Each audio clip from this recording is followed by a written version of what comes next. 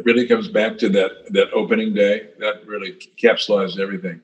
A golf course, we think of as a recreational playground, but I think of it in addition as a consumer product. So when you spill your heart out and you spend a lot of money on a product, let's say, you don't know if it's any good until people are offered it to buy and use.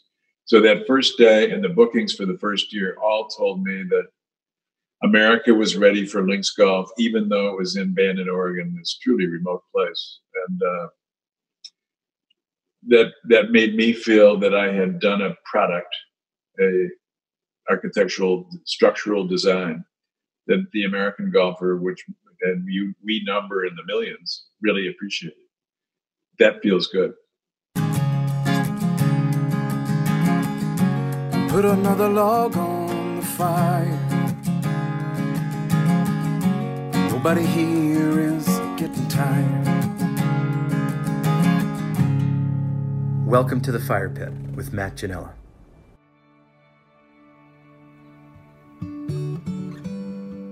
So I'm just back from my 25th trip to Bandon Dunes, which just happened to fall in between two episodes of this podcast on the building of Bandon. We refer to the old course as the home of golf. Some say Pinehurst is the cradle of American golf. And the book written about the building of Bandon Dunes is Dream Golf. Mike Kaiser's dream has become a nightmare for his competition. In 20-plus years of development of sand-based minimalism, the remote destination on the southwest coast of Oregon has quickly become what some might say is the best pure golf destination in the world, which is why I dedicated 2 parts to this story. As you recall from part 1, in the mid-90s, with 1,200 acres of gorse-choked dunes land, Mike Kaiser started looking for an architect who would do anything but what was being done in the United States. He stumbled upon David McClay Kidd, who was in his mid-20s, and his father, Jimmy, who was the agronomist at Glen Eagles in Scotland.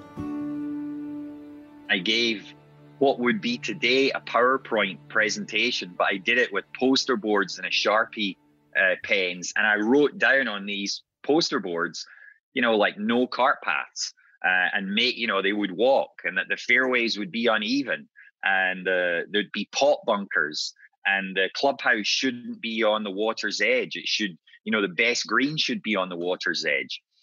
I said to David, if we deviate at any time from offering Mike anything more than a true, and I mean a true, links experience, Irish links experience here, he will not hire us as architects. He will go elsewhere. Kaiser hired the kids to build it, and he hired Kemper Sports to manage it. He tapped Josh Lesnick, also in his 20s, to be the first general manager. Lesnick explains why Bandon was so unique in the U.S. Golf courses were being built close to people, close to cities. People didn't necessarily care about the site for golf. You could have mud and clay and rock under the soil, but if it were close to people and you could put houses around it, that's the kind of golf courses people were building in the 90s, 80s, 90s in America. This was close to nobody. This is going back to the golden age when you'd look for the best site for golf, and no bank would finance it. No, everybody thought it was crazy. Mike's friends thought it was crazy. Mike thought it was crazy. Against all odds and swimming into the current of trends, Kaiser kept going one hole at a time. And on May 1st, 1999, on the eve of opening day, he reflected on what if all the doubters were right and he was wrong. Josh and I discussed, what happens if no one comes, or what happens if we break even? Because we all had bets the first year how many rounds we would do. And 12,000 rounds is break even. And most of our bets about how many rounds we would do were less than 12,000 rounds. So in my group, no one thought we would break even. And the discussion, I remembered probably then the night before, well, if it doesn't work, I'll give it 3 years for it to catch on. And if it doesn't, we'll turn it into a sheep ranch. The Sheep Ranch opened on June 1st, 2020, the 5th 18-hole golf course at Bandon Dunes. Plus there's the Preserve, a 13-hole par 3 course. Shorty's, another version of a par 3 course at the back of the range. And the Punch Bowl, a 2.5-acre putting course, which you can play for free. Needless to say, I'm not even sure Kaiser could have dreamed something as big as what Bandon has become. But for now, let's go back to the beginning. We're back in Bandon. It's 1997, and word is out in the town of 3000 that there might be a golf course coming. Meet Mick Peters, a recreational golfer who has been barbering in Bandon for 54 years. In the shop, we said, oh yeah, they're going to build a world-class golf course in Bandon. Who's going to come to Bandon to play golf? That was the talk right off the bat. Bob Gaspar, also known as Shoe because he looks like Jockey Bill Shoemaker, was a customer at Mick's Hair Surgeons. As the story went on, Shoe came in and he was getting a haircut. He said, I'm going to go out. They're looking for a caddy master. He says, I'm going to go out and apply for that. I said, cool. So he did. And of course, as the story went on again, he got it. And he was in my shop again. I was cutting his hair, and he says, man, that first day is really filling up. I said, wow. I said, is the first tee taken yet? He said, I don't know, but I'm going back out there and I'll check and I'll call you. So he did. And he called me. He said, no, it's open. Hey, Mick, how would you like to be the first one off? I said, yes. And he said, you'll have to have a foursome. I said, that's cool. I can do that. Mike Peters, Mick's oldest son, is in. Dad called and said, I got the first tee time for Bandon Dunes. He says, you want to play? I'm like, sure. He's like, we need to find 2 more people. I'm like, okay, we'll see if we can find 2 more people. A friend of mine and his father-in-law joined us. We showed up that morning, and it was a typical Bandon day. It was raining cats and dogs. We showed up in our golf attire, and they handed us Gore-Tex golf rain stuff because it was pouring down rain. Josh Lesnick on a memorable day. Yeah, we opened on May 2nd, 1999. It was rainy and I'd say 50s, maybe high 40s, low 50s. And we were booked from the first tee time to the last tee time. Mostly Oregonians. It was kind of a regular day. We didn't do a big VIP invitational and invite. We just did whoever's going to make tee times, we're going to let them play on opening day. Mike Kaiser's plan was to be there and hand out the opening day coins to each player. David Kidd wasn't at opening day, but his father, Jimmy, who was in town collaborating with the maintenance team, stood next to Mike Kaiser and helped pass out coins to everyone who played that day. Opening day was the most surprising thing. I've been at a few opening days, and they were pretty big and pretty grand affairs. Well, the opening day at Bandon was anything but grand, anything but big. It was a wet, miserable day, if I remember rightly. It was a typical Scottish links day. Shoe, again, with more details. It was a full ticket once again, I believe 248 people, and we didn't have any rooms, so everybody had to stay in town, either stay in town or just drive home again. Local golf for us is Eugene and Portland. Nobody around here particularly, except for our golf club members, play golf here. I had made up bag tags for everybody, this big stack of bag tags, and I thought this would be cool, we're gonna tag the bags. Once again, we didn't know what we were doing. Cars pulled up, but it wasn't just one car at a time. It was like, everybody pulled up. The tags went boop by the window, you know. It was pouring rain. Mike's up on the tee. He's huddled down. Everybody's trying to smile. All these people here to play golf, pouring. Mick, the local barber, was the first player at Bandon Dunes that day. Mick Peters and his sons were the first ones to play, and they since have been the first ones to play every single opening, including the preserve of every golf course in Bandon. We're going to have a lot more on Mick Peters and his sons and their legacy at Bandon in episode 10 of The Fire Pit. But for now, Mick stays focused on his first tee shot of the first course. It was bigger than I expected. I didn't think there would be that many people there watching, and I was so nervous I couldn't hardly put the ball on the tee. Mike Peters has been second off on every new course at Bandon Dunes. It was a lot of fun. I was like, what are we doing? Why are we doing this, you know? Until we walked up onto the tee, and then you saw out over the first tee and the whole course. It was like, you couldn't get me out of here. Yeah. I mean, it's just Bandon weather. It's yeah, no big deal. And it was an absolute gorgeous golf course. And like I said, I'd never seen it. I had no idea what I was getting into until I stepped on that first tee, and it really was awe-inspiring. As first off, Mick's tradition is to tee up a ball, and with his first swing, he only hits the ball a few feet. I do that, and then I have Mr. Kaiser sign it, and I put it away, and I grab another ball, and I hit it again.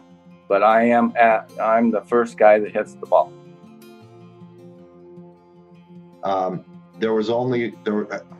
not going to say the name, although I have in the past. There was one person that didn't show up the first day. It was one of my friends in town, and he decided it was too rainy and cold to show up. Every other person showed up. It was just one person who didn't show up. It was rainy and cold, no doubt. I'll give him a break, but everybody else played.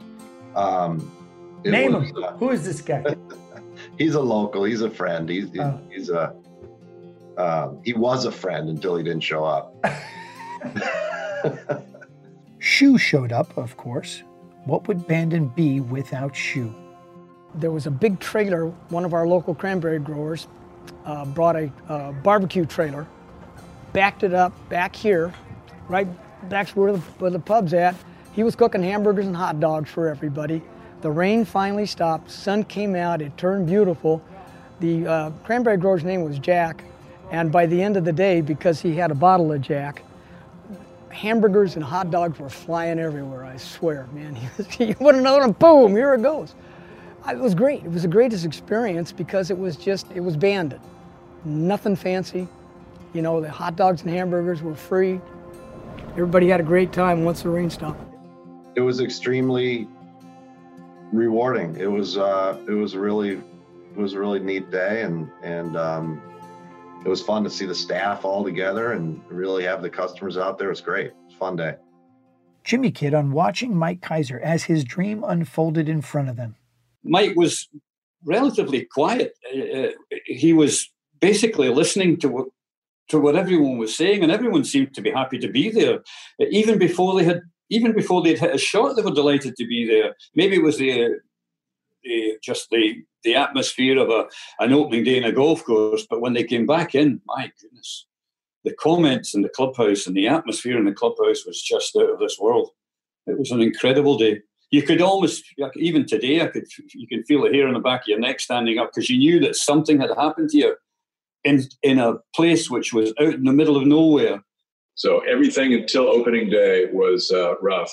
And then from then on, the golfers took over. Guys like you, Matt, said, this is fun. Links golf, what we like. Even at that point, we weren't sure kind of what it would become. By that point, though, we were quite sure our rounds were going to, exceed what our expectations were the first year. Because there was an article written in December of '97 by Bob Robinson. He was a well-known golf writer. And he wrote a story about Bandon Dunes, almost 6 months before we opened. Came out in December. We were set to start taking tee times January 1st of '98. The article comes out in December. The phone started ringing that day. Shu was in there answering them. The phone has not stopped ringing since that day. And I give a huge amount of credit to making that a reality to Josh. He was the one that got the message out there and got people to pay attention and come and look. And it was those first few people. I remember Brian Callan coming, who was with Golf Magazine at the time. And Josh and I played the back nine, I think, with him. And his reaction was my first experience of an American golf journalist seeing this and saying, wow, this is different. And that was all, as I remember it, that was all Josh. He was the one bringing these people and had those connections. And we were seeing that reaction happen because of his skills delivering the message. What Josh got to do was be fun to be with and hire people and find caddies when everyone said you'll never find caddies, and go to the Portland Golf Show and convince people that it's only 4.5 hour drive. So Josh was great on publicity. David was great on building the golf course. And Howard McKee was the magical architect guy. So all systems are go. Bandon Dunes was open for business. And we learned in part 1 of this podcast, Kaiser had already bought the land that would become the second course on property. So I asked Mike, how soon after opening day of Bandon did he commit to Pacific Dunes, a Tom Doak design? Almost immediately. I mean, it was within days. It was overwhelming. I mean, and let's give Josh credit for we opened in early May, 1999. And then the opening day, we knew that we had bookings. Whether people would actually show up, we didn't know. But as the days ticked by, we realized that all the bookings we had were going to become real rounds, that people would drive and fly from who knows where to make it a success. So I'd say within the first 2 months, if not the first couple of weeks, Josh and I and Howard all said, yeah, let's go. Because we opened Pacific Dunes in 2001, 2 years later. So that tells you that we did lickety-split on the second golf course. Last year, on May 2nd, 2019, David Kidd was on the first tee for the 20th anniversary of Bandon Dunes. You know, it's amazing to think that in 20 years, with 50,000 approximately visitors per year, we're looking at 1 million individuals have now visited Bandon Dunes. Sure, some of them visit every year, but the number I use is 1 million people, 1 million golfers have visited Bandon Dunes now over the first 20 years. That's pretty amazing. I think it awakened in American golfers willingness to accept nature, that golf through nature is what golf is truly meant to be. That's why we've seen golf move away from being ornate and overly manicured and become far more natural. It speaks to our current ethos that we want things to be sustainable and have less inputs, less chemicals, less of everything, so that nature can take a hold. And Bandon Dunes was the ground zero for that in America 20 years ago. But as Shu explains, the impact of this resort goes a lot deeper than some of the natural sand bunkers throughout the property. It's really basically made the town come alive. And not only Bandon, but Coos County, actually the entire state of Oregon. It's true. It's true because look how there's so many people that would never venture west of the Mississippi River that are coming here. And they've never been to the Pacific Northwest. I mean, this place is beautiful. I mean, it just is. And so this has brought people here that heretofore would never have come this way. But almost everybody in town and the county gets a check from Bandon Dunes. For one thing or another, newspapers, flowers, coffee, meat, you name it, and they get a check. And that doesn't even take into consideration a payroll for 640 in staffers and then an additional 300 to 350 caddies that goes out into the community. I think, Matt, for Mike and I, the one thing we always say to each other is we look at each other and like, can you believe this? Because it's hard to say, like we didn't look at Bandon Dunes as a business every day. We didn't, but we knew we were opening a business and you can't do things stupid. We were doing it for the love of the game, but it was still a business. And, to budget to do 10,000 rounds the first year and end up doing close to 30,000.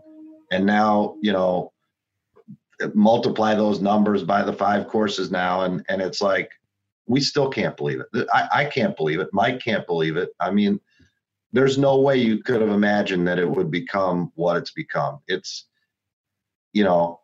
thankfully to the work the architects did and the site selection. And it's, I still have to pinch myself.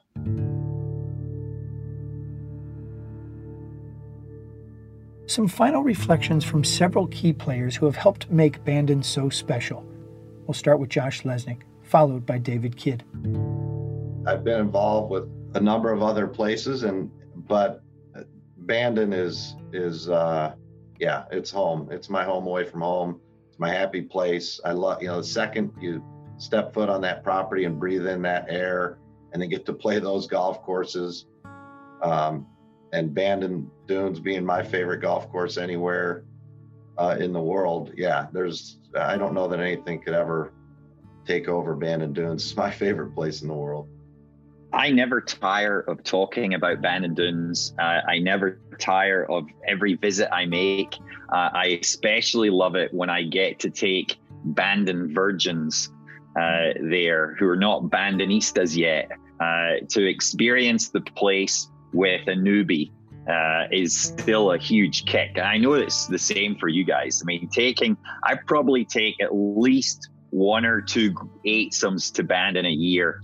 And in that eightsome, I try and make sure there's at least 1 or 2 virgins and introduce them to the place and know that it's just blowing their minds. And that's such fun to be part of, to see that wonder again and experience it through someone else's eyes, seeing it for the first time. I'll never, ever tire of that. Kid and Lesnick again on what they learned from working with Mike Keiser. He is the master of cutting through the BS and getting to the heart of the matter. He simplifies things to their absolute core really, really quickly, better than anybody I've ever met before.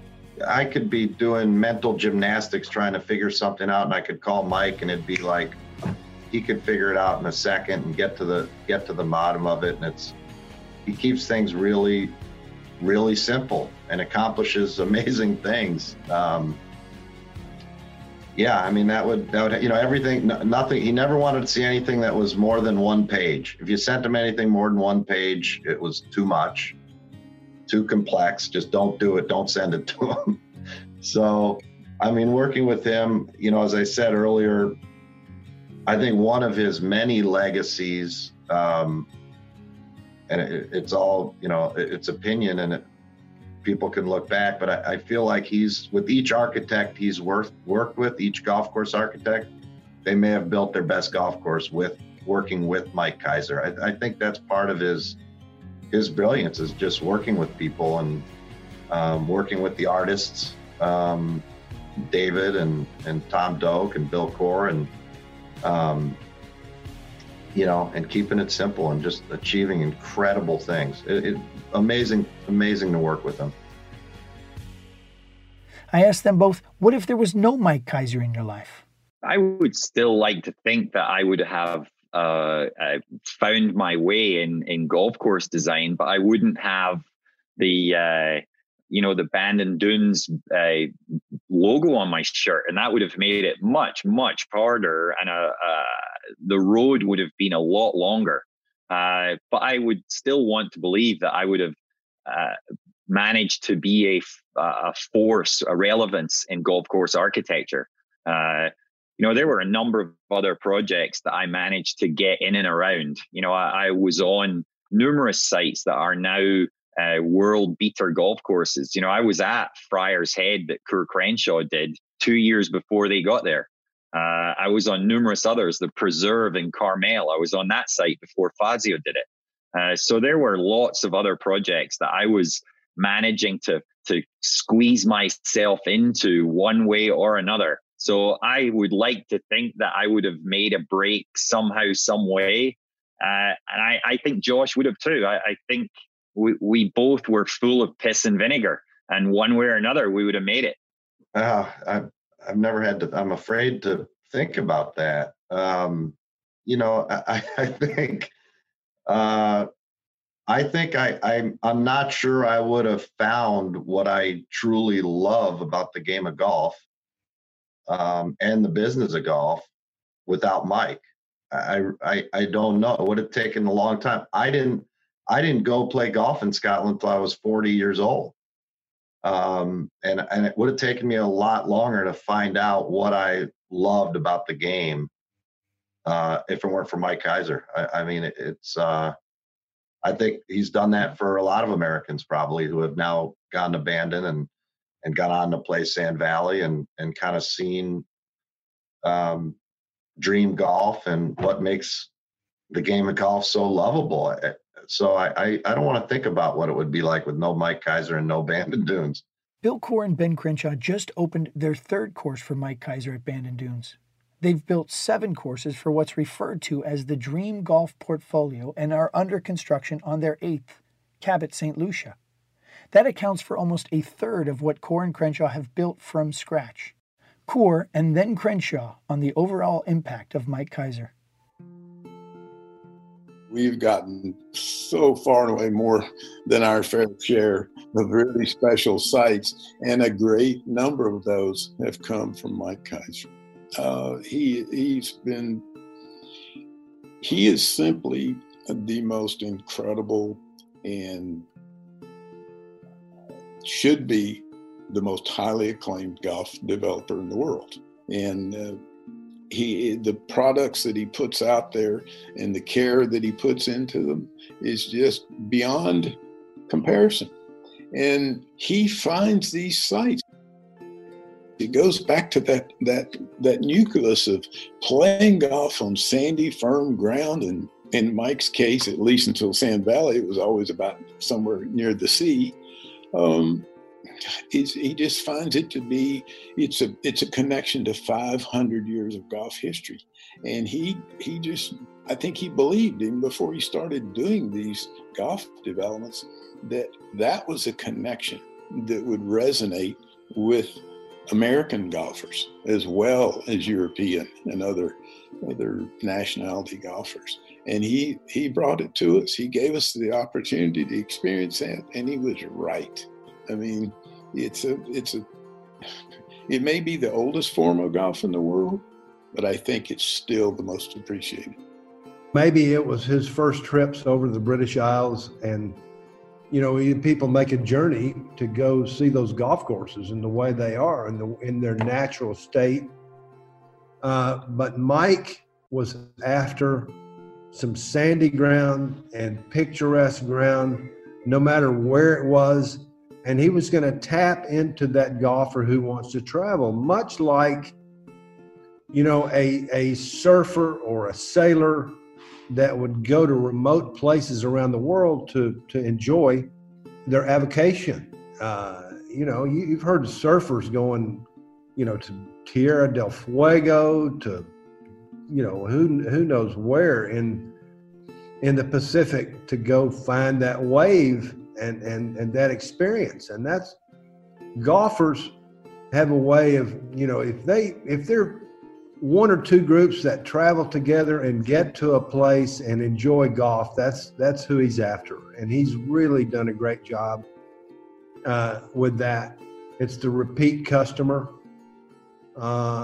in places that eat, sleep, and drink golf. And Bill and I are just the recipient of his outreach. We can't thank Mike enough. And Mike, extends to all the other architects that we know, and they've done a great job too. So it's pretty unique, and we're very honored to be part of that. I get 2 kinds of letters from men in particular. Ladies are beginning to go up there, but there's still a small minority of people who play band. So the letters I see go into 2 categories. The buddies trip. Oh, it's great. Here's a photo. We had a fabulous time. There were 8, 12. Well, you do it. 8, 12, 16 of you. I like those stories. They're basically all the same, saying we had a fabulous time, even though it rained or even though it was gorgeous outside. Where's the wind? There's always a wrinkle, but the buddies have a great time, and many of them come back year in and year out. But the ones that really get me are the father-son trips, which are fewer than the buddy trips, but those are very heartfelt. We came all the way from Boston. It's been one of my life's dreams. The father writes to me that I can take my sons to Bandon Dunes, and we did, and we had a glorious time. And don't know if we'll do it again, but it was just fabulous being with my sons, or a lot of father's sons make it a foursome or 8s. And so I've got a soft spot because I have 2 sons and 4 kids. They all like Bandon Dunes. So I like the father-son, father-daughter letters in particular.